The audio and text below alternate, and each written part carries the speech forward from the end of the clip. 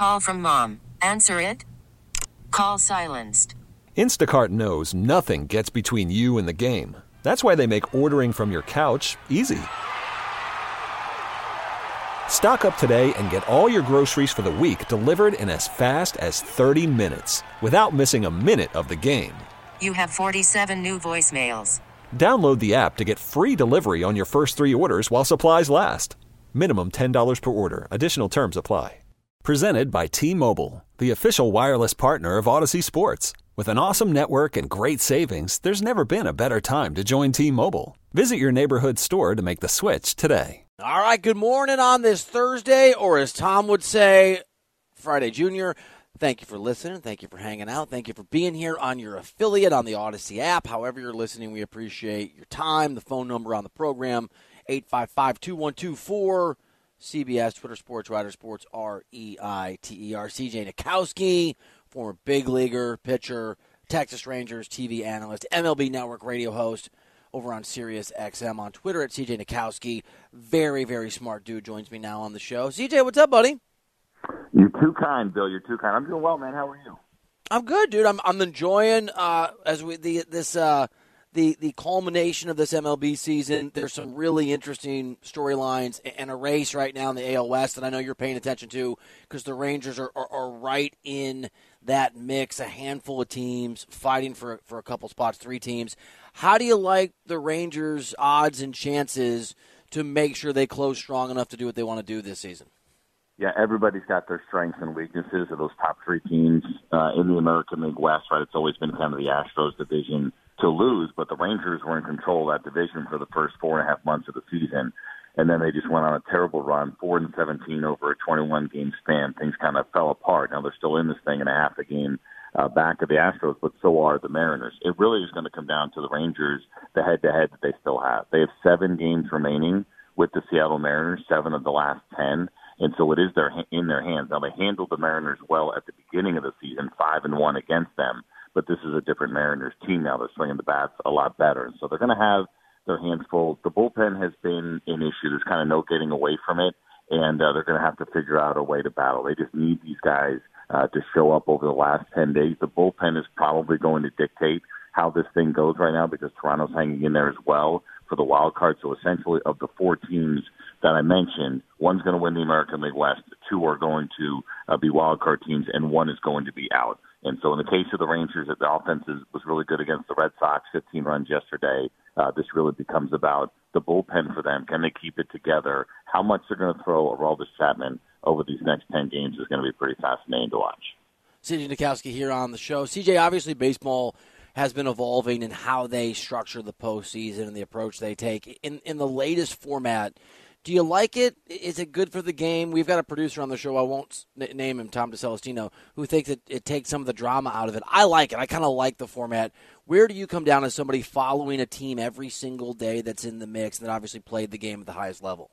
Well, the drama's still there, right? I mean, obviously the American League West, you have 3 teams. The American League East is not settled with a 2.5-game lead for the Orioles and the Tampa Bay Rays. And it just involves more teams. I think at the end of the day, that's what Major League Baseball is trying to accomplish, is to get more teams playing more meaningful games deeper into the season to keep more fan bases engaged. And quite honestly, I think, especially now that the Tampa Bay Rays stadium situation looks like it's settled, same thing with Oakland, we're going to get to expansion. We're going to get to 32 teams, and we're likely going to get to 16 in the postseason, much like we saw in the shortened season in 2020. So where it is now, I'm good with it, and the idea of expanding it. I like the postseason in 2020. Does it take away from the value of a division title? Yeah, to some degree it does, but it also makes the gauntlet of winning in the postseason a lot more difficult. Some people give the Dodgers a hard time for that 2020 World Series. I said it was actually a more difficult World Series to win. They deserve the respect for it because they had to play more teams, more series,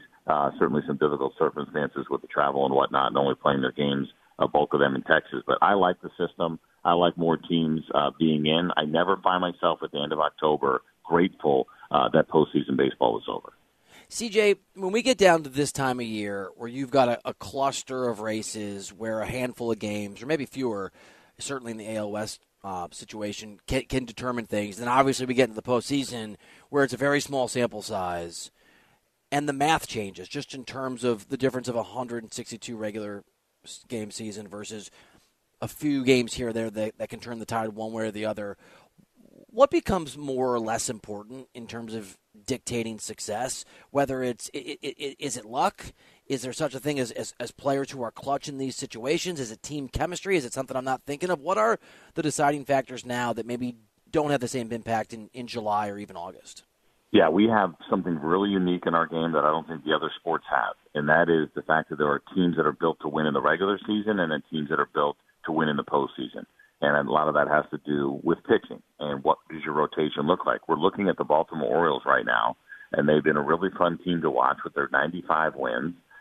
Looks like they'll probably hold on to win the division. But either way, they have the most wins in the American League, second most wins in baseball, and I don't have necessarily a ton of confidence that they have the pitching at the top of the rotation to make a run in the postseason. So I think that's kind of a good example of, what does it take? I'm not saying they can't do it.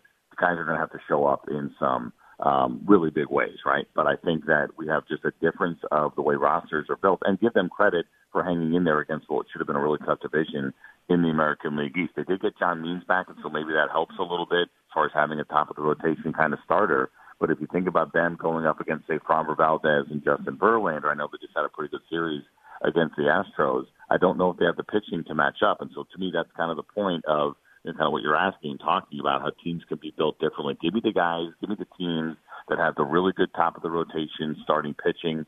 Give me the teams that have good bullpens. The Mariners are a good example of a team that can get in, that can be really dangerous, right? We saw the Philadelphia Phillies last year barely get in as a sixth seed, right? The last seed in the National League, and they made it all the way to the World Series. They have that kind of team again where they can lean heavily on guys like Aaron Nola and Zach Wheeler. So while they were not good enough to win a division that year, they were good enough to get to the World Series. And so for me, it's about top of the rotation, starting pitching, and what do your big arms in your bullpen look like. CJ Nitkowski here on the show. I'm Bill Reiter on CBS Sports Radio. CJ, I'm not speaking for you, but the conventional wisdom in the National League for almost everybody, for good reason, is Atlanta or L.A., that those are the teams to beat when we get to the postseason. But you just noted it is not uncommon to have teams that just barely get into the postseason, or they get in and maybe are far from favorites, get hot, play well, have the qualities you need in the postseason, and to make a deep run. So if you were going to pick a team or two that aren't Atlanta or aren't the Dodgers that could be that surprise again on the National League side of things, does anybody jump out to you? Yeah, I mean, those two teams obviously are big ones. The Cubs are starting to fade here a little bit, but they do have some exciting kind of top-of-the-rotation starting pitching going back to what I was talking about. But I think the team that we know is going to the postseason that will clinch here pretty soon, that could be that team, could be the Milwaukee Brewers. The Milwaukee Brewers rotation is really good. It actually runs really deep, and a lot of people wondering about that move last year when they traded away Josh Hader, but yet that bullpen is also still in a really good place. So on the National League side of things, they are probably, let's call them the non-favorites to have a real good chance to make a run by leaning heavily on that pitching. Marcana's getting it going a little bit. They made some small adjustments offensively. They got to get Christian Yelich all the way back and healthy. That'll be really important for them to try to pull this off. But in a year where Craig Counsell's in a contract year, we know David Stearns is going to lead the New York Mets, right? There's some changes coming there in Milwaukee. I shouldn't say it definitely changes. I don't think Counsell's leaving, but I guess you never know. He has no contract right now. But there's a lot going on in Milwaukee. I think that is a team from a roster standpoint that could surprise some folks and be dangerous in the postseason.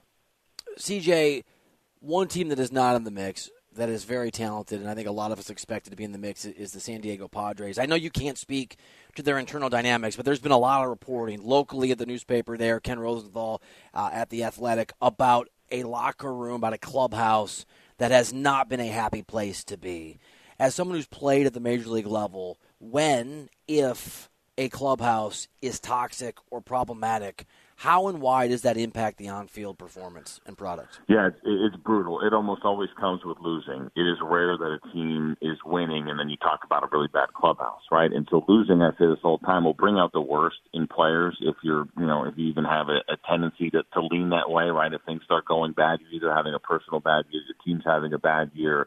If you have some selfish tendencies to you, those can really show up, and it's one of those things that can just kind of take off and get worse and worse as the year goes on. And it's tough, and I don't know individually any of the guys, but that this would apply to. But when you do it with stars, if there are stars that are falling into that category, that becomes a real problem. We've heard some similar things with the White Sox as well and trying to figure that out. But again, it's always teams that are losing. It's rare that you're going to see a team that's winning because you can kind of overcome those things and you put them behind you. But when everything is disappointing and the coaching staff is feeling stressed out, maybe you hear a little bit from the fans. They get really great support there. In San Diego, it starts to build a little bit. Then you hear a little bit about the relationship with Bob Melvin and A.J. Preller, and same like you. I don't know exactly what's going on there, but there's been a lot of rumblings about perhaps that relationship not being where it needs to be. And when you're trying to put together a winning ball club and have the winning culture and everything else that follows. So I think it's a legitimate conversation with them. How you address it, though, when you have so many big-time players and especially guys that are locked in